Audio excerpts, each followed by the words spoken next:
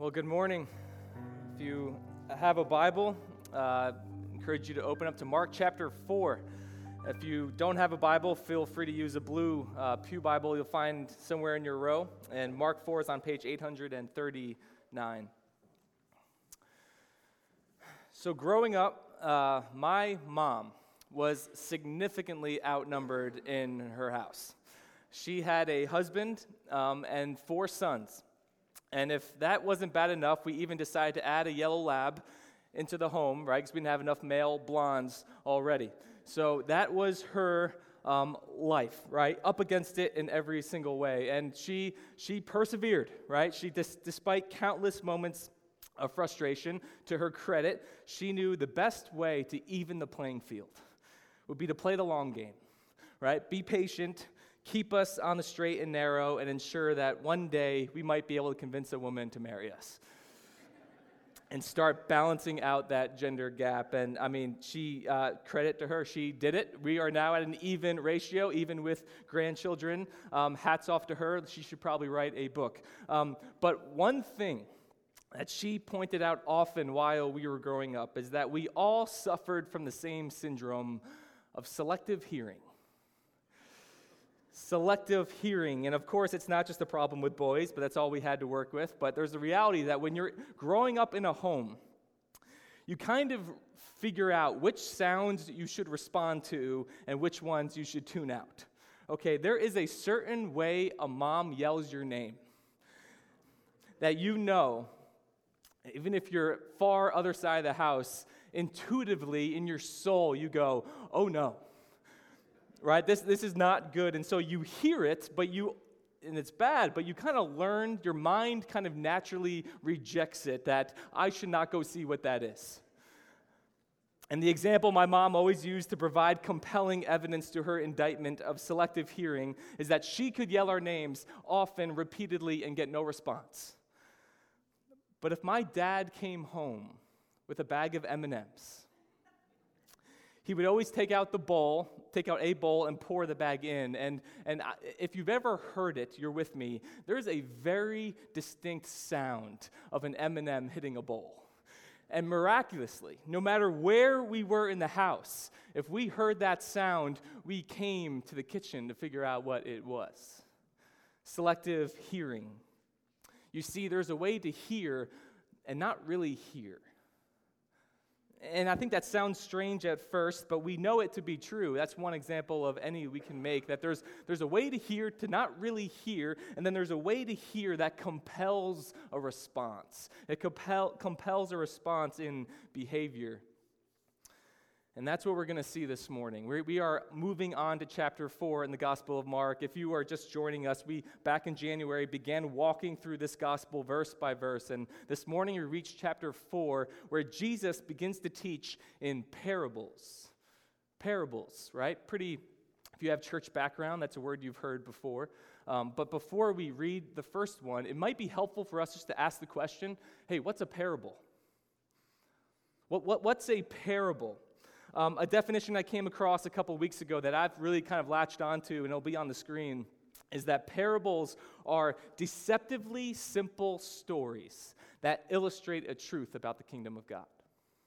Parables are deceptively simple stories that illustrate a truth about the kingdom of God. And really, in the first century, it was a genre of literature. It was a genre of teaching. Throughout the 4 Gospels, 1/3 of Jesus' teaching is done in parables. In the Gospel of Mark this morning, we're going to come across the first of 8 parables that we will see as we march through this book. They are simple stories, and they're rooted in everyday life, right? So parables are not fables. They're not fantastical stories with these kind of imaginary, mythical characters. They are rooted in reality. They're rooted in everyday images and objects that would be very familiar to anybody who's listening in the first century. One commentator made the case that each parable could have been Jesus as he was teaching and walking along, something that was in eyesight that he used for a parable, something that as they saw what was happening as he was teaching. So they're not mythical, and they're also not allegorical.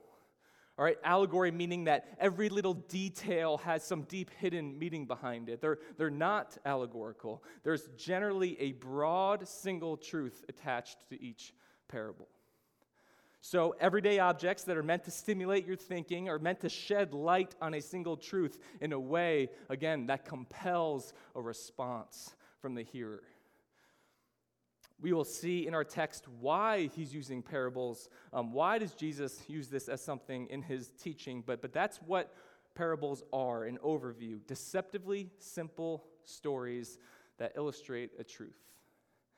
And with that, let's get going this morning. We'll be reading Mark 4, 1 to 20, but we will start with the first 9 verses. Again, he began to teach beside the sea, and a very large crowd gathered about him, so that he got into a boat and sat in it on the sea, and the whole crowd was beside the sea on the land. And he was teaching them many things in parables. And in his teaching he said to them, "Listen, behold, a sower went out to sow.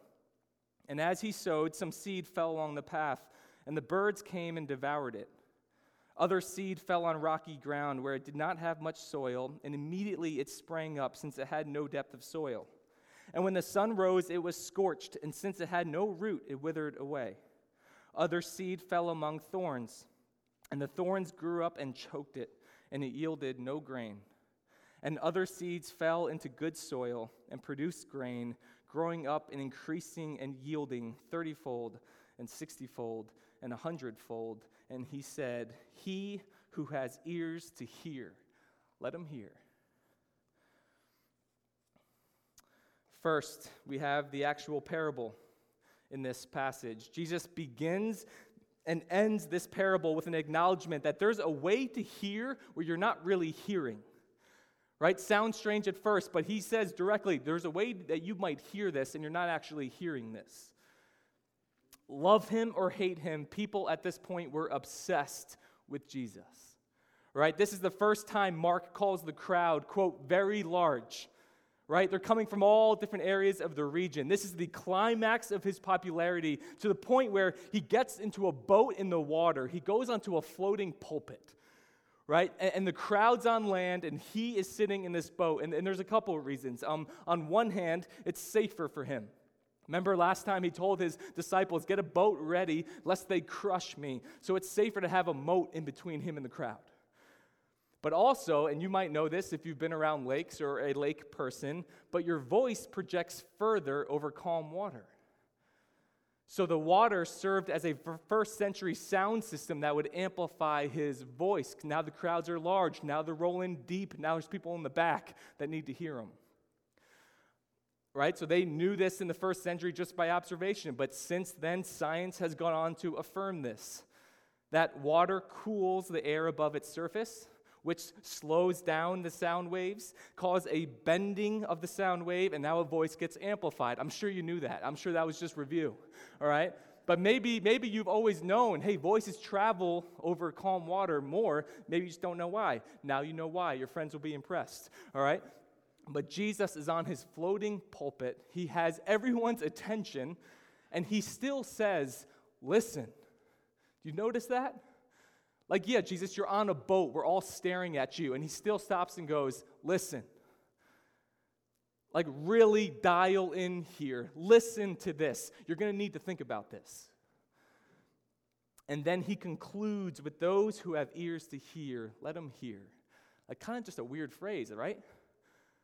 But again, it puts on display the fact that it's possible to hear and not really hear. And in between those two statements, we have this parable. A story of a farmer sowing his seed. Again, something that would be very familiar and just a common scene for anybody who's listening. It's not as common for us anymore, right? It's not as common for us in our suburban context where the only seeds we see are the ones in the fruit we buy at the grocery store, all right? But it reminds me of someone once told me that if every Christian, if every person would go and spend a year or even a season with a farmer, just shadowing them day after day, what they do day in and day out, it would deeply enrich your Bible reading. both Old Testament and New Testament, because the Bible was written in agrarian cultures. Okay, so we're at a disadvantage in 2008 suburbia, but we can still understand this, can't we? Jesus is talking about what's now called broadcast sowing. Just going out and spreading seed everywhere, not walking around and trying to decide, is this soil good, is this soil good? Just throw it everywhere. And the soil will produce what it produces. Don't get stuck on just choosing certain types of soil, just indiscriminately casting. And in doing this, obviously, the seed's going to fall on all different kinds of ground. Jesus mentions 4 specifically: the path, the rocky ground, the soil with thorns, and then finally, the good soil. So this is the parable. And like all parables, it's meant to shed light on the kingdom of God. That the kingdom of God will break into the world like a seed being sown by a farmer. And it will go to various places and it will get various responses. But in the end, there is no doubt it will yield a tremendous harvest. Now him who has ears to hear, let him hear. A paraphrase of this line in our modern day might be, now go think that out for yourself. And with that, he dismisses the crowd. There's the parable. Praise God, luckily for us, the story doesn't end there. All right, let's keep reading verses 10 through 12. And when he was alone, those around him with the 12 asked him about the parables. And he said to them, "To you has been given the secret of the kingdom of God. But for those outside, everything is in parables, so that they may indeed see but not perceive, and may indeed hear but not understand, lest they should turn and be forgiven." First was the parable, now second, the purpose. The purpose of parables, including this one, is why we need the word deceptive in its definition of a deceptively simple story. Because on the surface, you might just say, a parable is just an illustration.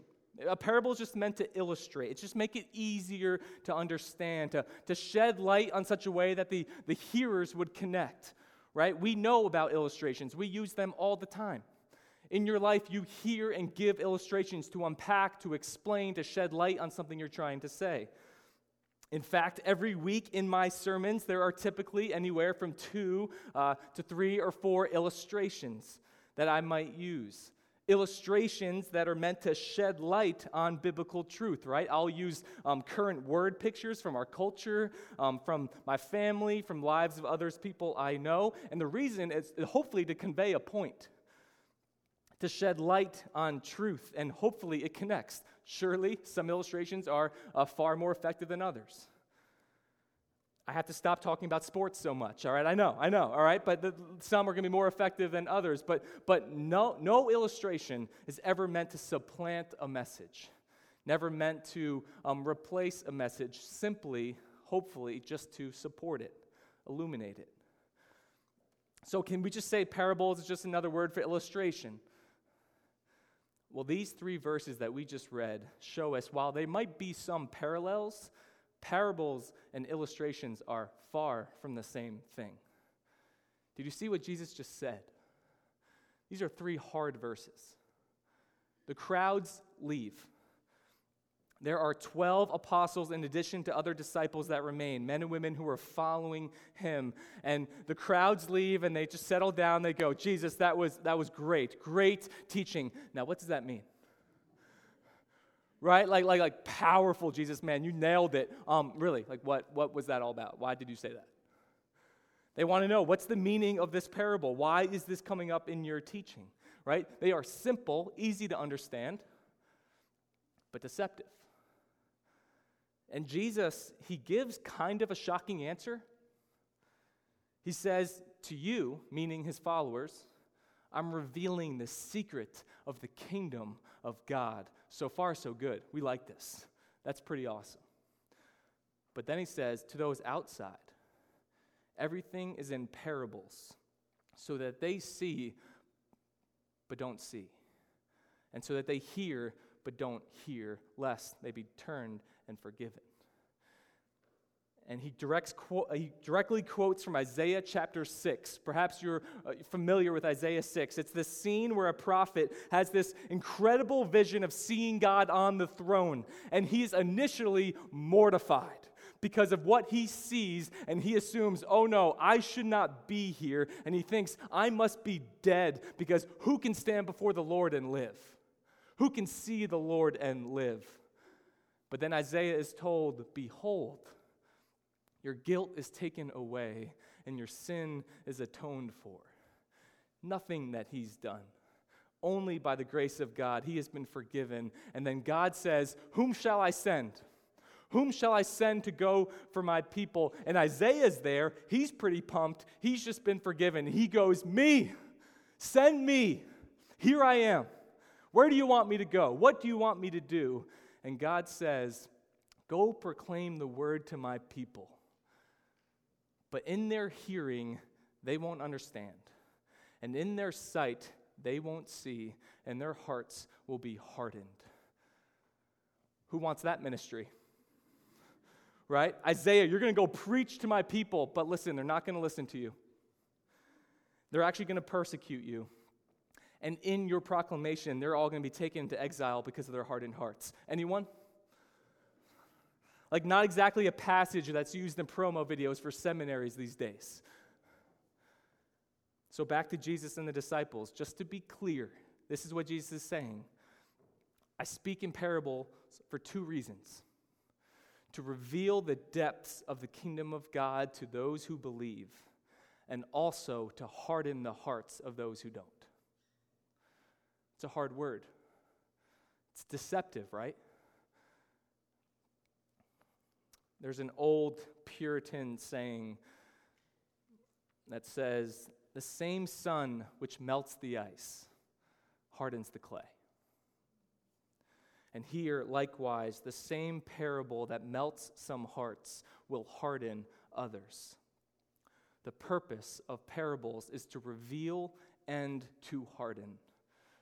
To reveal to those who can hear, who have a love for the word, who have a love for the teacher, for the truth that is in the word, and to harden those who hear but don't hear, who hear but don't believe, but instead resist the desire to trust in that's what they are hearing. And so this is why it's good that we're walking through Mark verse by verse, because we understand this a little better now. Why would Jesus do this? Why parables? Remember, parables are meant to illustrate truth about the kingdom of God. And Jesus, when he came onto the scene in Mark, what was the first words we saw from Jesus? He said, the time is fulfilled and the kingdom of God is at hand. Repent and believe in the gospel. The kingdom of God has been inaugurated in Christ's arrival in the flesh. And with that proclamation, along with the teaching and the miracles and the exorcisms, the crowds love it. They have ballooned. This guy is awesome. In fact, maybe he's the one. Maybe he's the Messiah we've been waiting for. But the irony is that while he is the Messiah, he's not here to do the thing they thought their Messiah would do. You see, Israel was waiting for a Messiah who would be like a political leader. They were waiting for that war general to come, to rally the troops, to take a stand against Rome and bring physical, liberating victory to Israel. But that's not what Jesus is here to do. His is a spiritual victory that will live long past Rome. And will live long past this entire world, one that will stretch into eternity, a kingdom that is sown into people's hearts and call for a response of repentance that comes with it forgiveness of sin. That is the secret.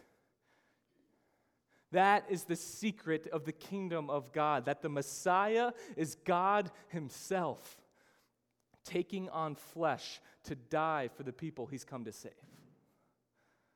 So, parables. These parables would reveal the secret to those who persist, to those who hear, to those who trust in Jesus. But to those who are not looking for that, it's going to harden. It's going to turn them off. it's going to thin out the crowd. The same sun which melts the ice hardens the clay. And in Scripture, we don't get an explicit explanation of every parable, but we do get one on this one. So with eager hearts and perked ears, let's see what this parable means. Read with me verses 13 to 20. And he said to them, "Do you not understand this parable? How then will you understand all the parables? The sower sows the word. And these are the ones along the path where the word is sown. When they hear, Satan immediately comes and takes away the word that is sown in them. And these are the ones sown on rocky ground, the ones who, when they hear the word, immediately receive it with joy. And they have no root in themselves, but endure for a while. Then, when tribulation or persecution arises on the account of the word, immediately they fall away. And others are the ones sown among thorns. They are those who hear the word, but the cares of this world and the deceitfulness of riches and the desires for other things enter in and choke the word, and it proves unfruitful. But those that were sown on the good soil are the ones who hear the word and accept it and bear fruit 30-fold and 60-fold and 100-fold. Third, the meaning. Jesus begins by kind of chiding his disciples a little bit after saying, "Hey, will you not understand this either?" And then he also indicates that the meaning of this parable will shed light on all parables, which is why this is the one we get the meaning on. We don't get the meaning on all of those, because if we get the meaning of this one, the rest of these parables in the Gospel of Mark, we will understand. He says the farmer or the sower is Jesus, or anyone who shares the gospel after him, and the seed is the word. The word meaning the message, the primary proclamation that Jesus began with, that the kingdom of God is here in Christ, and we ought to repent and believe the gospel. And then he gives 4 paths, 4 soils, which correlate to 4 responses to the gospel. Number 1, indifference. A response of indifference. The gospel goes out and it never sinks into the heart, for he says Satan immediately comes and takes it away before it can take root. And it is painful to concede to the fact that this is the most prominent response across the history of the world, and still today, where the word is heard but not believed. The good news that brings men and women from death to life, it just goes unheeded. Scattered on the path, scooped up with little to no consideration. For the majority of the people in the world, the word goes forth. It lands on a hardened heart, and nothing happens. A heart can be hardened for any number of reasons. It could be simply just a lack of interest. I hear it, but there's nothing of interest there. The message is a waste of time. It does nothing to entice, nothing to compel, nothing to make me move or do anything about it. And it's like when me and you go into our email inbox. And on any given day, we might have 2 to 3, or if you've never pressed unsubscribe in your life, 200 to 300 emails a day. From companies, from brands, from organizations, and the subject titles of these emails are so dramatic, aren't they? Like, best deal of the year, or only 2 days remaining for your 75% discount, or you've won an all-inclusive vacation, come claim your prize now, or this is the most important thing you'll read all week. And 99% of the time, if you're like me, you're on your computer or you're on your phone and you're reading these things with no emotion. Delete, delete, scroll, delete. They're a waste of time. They do nothing to entice. That is like the gospel for most people in the world. where there's a message of new life, of Jesus Christ coming and giving his life for you. And he's the only way to the Father, eternal life, forgiveness of sin. And they hear it and nothing. No interest. And just as simple as that.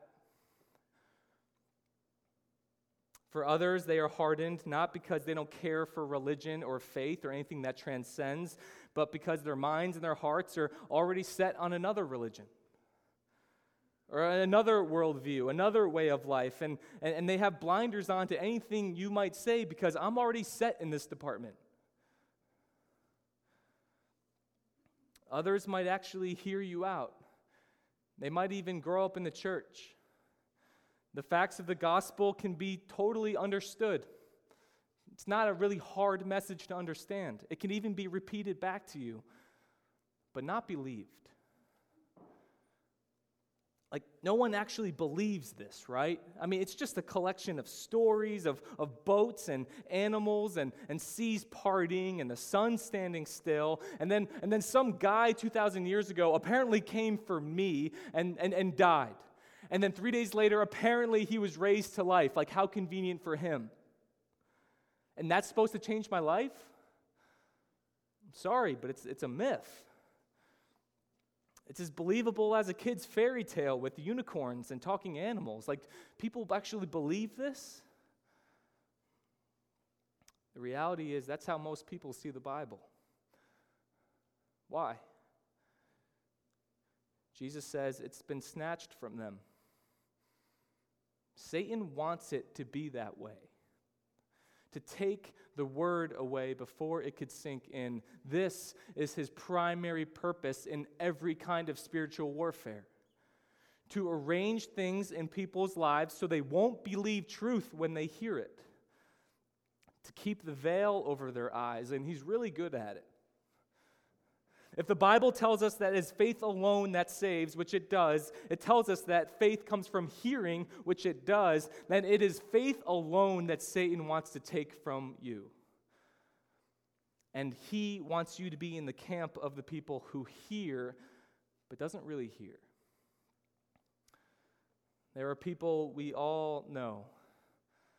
And we might talk and share and plea and point to and invite and nothing. No pulse. No interest. The first soil is indifference. Number 2, a response that is superficial. A response that is superficial. This is the seed that gets casted on rocky ground, soil where people receive the word and immediately receive it with joy. Their hearts are welcoming to the message of a Savior. They love the idea of transformation, of hope that is in Jesus Christ to rescue, to restore, but it doesn't last long. Just as fast, Mark says, that they received it, they immediately walk away. Their faith is superficial. It lacks the roots that go deep into the ground. Again, any number of reasons why someone might receive a message with joy, but then time passes and it's uprooted just as fast. Think about in Jesus' day, he has whole crowds ahead of him. The majority of this crowd that is following Jesus, they are amazed. What power, what evidence of authority, how amazing is this? This guy is great. But over the course of time, the crowds will dissipate. They'll thin out. And there was no root to keep it grounded when weather came upon it. Like the scorching sun, the whipping wind, the pounding rains, and it withered away. And this occurs again today. We know it does. Some of my most discouraging moments are when I see people receive the gospel with joy and excitement, and then within a few months or even a couple of years, nothing. No evidence. No love or affection, and at times, straight denial of any kind of faith. Why does this happen? Again, Jesus just told us, tribulation or persecution. Certainly, the disciples hearing this in the early church through its first few centuries faced extreme physical persecution that threatened to cause people to fall away. In the parts of the world still today, there are areas hostile to the gospel, and this is still very much a reality for brothers and sisters across the globe. But what about in our day, in our context? The trials and persecution might be smaller, seemingly, might be less visibly intense, but they are just as effective in causing men and women to just walk away, to drift off. Again, simply, maybe they just get bored. The honeymoon phase of a renewed Christian life is over, and the marriage to faith in Christ gets stale. It lost its spark. It lost its passion. There's just a lot of normal days here in the Christian life, isn't there? And we kind of just suffer like everybody else does, don't we? And over time, there's just a disillusionment, and there's this miss of excitement and the miss of newness. And so they chase after a mistress that leads them away from their vows. So whether physical persecution or just a trial of boredom or any other number of things, the reason for the second soil is the same. There's no roots. There's no roots to keep them grounded. This is one of the many reasons why being part of a local church is so crucial. And I'm not talking just attending. I'm talking about being part of a church body. The church is where all believers, but especially new believers, grow deep roots, where there is community, where there is real accountability. It's one of his most powerful means of grace. This is the primary reason why you should consider church membership, right? Not just because we think it sounds cool or it boosts numbers or it's formal, but because the very fabric of church membership is biblical accountability that keeps us from falling away. Where you enter a covenant with a people who care for you, who care for your faith, who will equip you to grow your faith with the kind of deep roots that anchor large trees. Not the superficial roots that lie below the flimsy grass. Soil number 2 is a superficial response. Let's keep going. Third soil, distraction. This seed sinks deep into the soil, deep into hearts, deeper than the rocky ground, but the fruit grows amongst thorns, and these thorns eventually cut off airflow and choke it out. People who receive the gospel, who will profess faith, and yet right from the get-go, there's only a partial surrendering to Christ. And so even as this faith grows, the presence of thorns are even more evident, and Christ is merely somebody who's added on as a part of their life, but he never becomes the center of their life. So Jesus might even be important to you. Jesus might even be somebody that you care about, and it's a big part of your life, but he's not the center. He's not the most important priority. And in this soil, Jesus names a couple thorns specifically. He says, the cares of this world and the deceitfulness of riches. The cares of this world. Church, we ought to pay attention here. I think this is the single biggest threat to spiritual vitality in a church like Grace Church. Where the busyness of life that we all feel, that we're all consumed by, can choke us out if we're not careful. And the hardest part, the why this is such a hard threat, is because the majority of the cares of this world are not sinful in and of themselves. They're full of even good things like work and activities and paying bills and exercise and the Monday to Friday grind and the commute and the kids' activities and the loads and loads of things that fill our calendars day after day, week after week, where normal, routine things become our primary priority. And where we might neglect taking time and intentionally setting aside time to cultivate a focus on our soul. To keep Christ at the center, where he is at the core of everything we do. One pastor put it this way. He says, in our postmodern, first world context, busyness is more of a threat than a bullet. Worldly busyness and the obsessive care for things in this world chokes out a faith of its vitality and keeps from any fruit coming forth.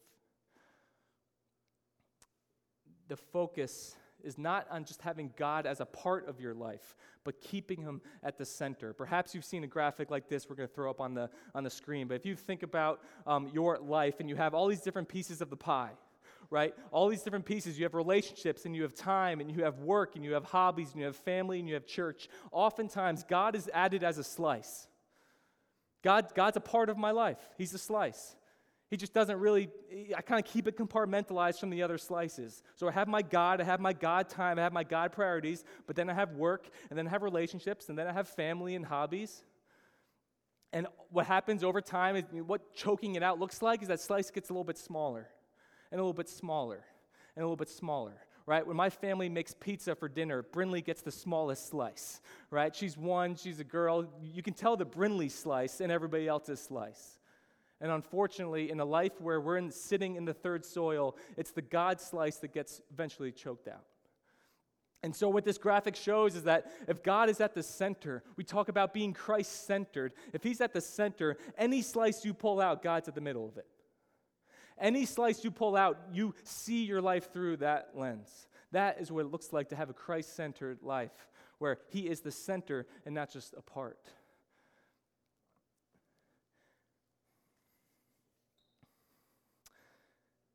The cares of this world, the deceitfulness of riches, which riches are not bad. Many things in this world are not bad. But if we're not careful, they will kill us over time if we're not careful. And then fourth, and lastly, the fourth soil. Reception. Those who hear the word and receive it. A hearing where one is actually hearing. A hearing that leads to a response, that compels a response of repentance and forgiveness of our sin. A heart that puts their faith in Jesus Christ as Savior and then centers their life on Jesus Christ as Lord. Justification that serves as the ground for lifelong sanctification, a faith that leads to works. Paul put it best in Ephesians 2, "For by grace you have been saved through faith, and this is not your own doing, it is the gift of God, not a result of works, so that no one may boast. For we are his workmanship, created in Christ Jesus for good works, which God prepared beforehand that we should walk in them." Faith that leads to works. Soil that receives the seed that bears fruit 30-fold and 60-fold and 100-fold. Here's the gist. Good seed sown on good soil will bear good fruit. So 2 questions to close. Have you received the gospel in such a way where it's rooted deep in your heart, where Christ is your treasure, where the most important thing about you is that you're a child of God, secured in his grace and mercy for all eternity? Listen, this doesn't mean you got to be perfect to be in the fourth soil. You tracking? Right? This isn't like, man, you should all be nervous if you're not just killing it day after day spiritually, if you never have dips in your faith, if you never struggle against sin, if you never have seasons of doubt. That is going to be the context of all of our Christian lives, but it means that you are rooted so deep that you can withhold those trials and where Christ is your Savior through it all. To those who have ears to hear, let them hear. And then second question, if you have received this word, you are co-heirs with Christ and have been called to be a sower. Church, are you scattering the seed? Brothers and sisters, scatter the seed. Proclaim the gospel. Be a witness everywhere you go. Scatter, scatter, work, scatter, locker room, scatter, in the hallways, scatter, in your neighborhood, scatter. Are you scattering seed? Not where you're discriminating and saying, I think this person's going to respond, or I think this person, he says, just send it all out all the time. Scatter the seed. We plant and we water. Only God can make that thing grow. And here's the encouragement. All of us did not start in soil number 4. There is hope for those in your life who are indifferent to the gospel. And there's hope for those who are superficial in their faith right now. And there's hope for those who are distracted in your faith right now, because we serve a mighty God. Church, scatter the seed. Do it indiscriminately everywhere you can, and let's leave the rest up to God. He sovereignly chooses to use the seed that we have sowed, where people will receive the gospel, live out the gospel, and then join in spreading the gospel. And let us give God all the glory for it, because mighty fruit will be multiplied from it 30-fold and 60-fold and 100-fold. I know how this thing ends, and it ends well. Let's pray.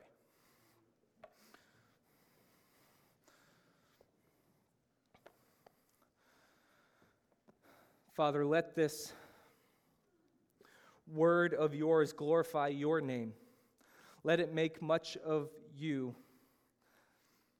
And Father, when we see you on the throne high and lifted up, let that reflect upon us. And Father, for those of us in this room who need to be convicted by your word this morning, we pray you would convict. And simultaneously, Father, those who need to be assured in your word this morning, we pray your word will assure that Christ is the answer, that faith in him is where everything begins and it's where everything ends, it's where everything flows in and out of. Father, let your name be mighty in this place. Let us dwell on the fact as we worship and prepare to take the Lord's Supper that you paid it all in full. It is finished. You've done it. Praise your name. And it's in the name of your Son, Jesus, we pray. Amen. Let us stand once again and join each other in worship.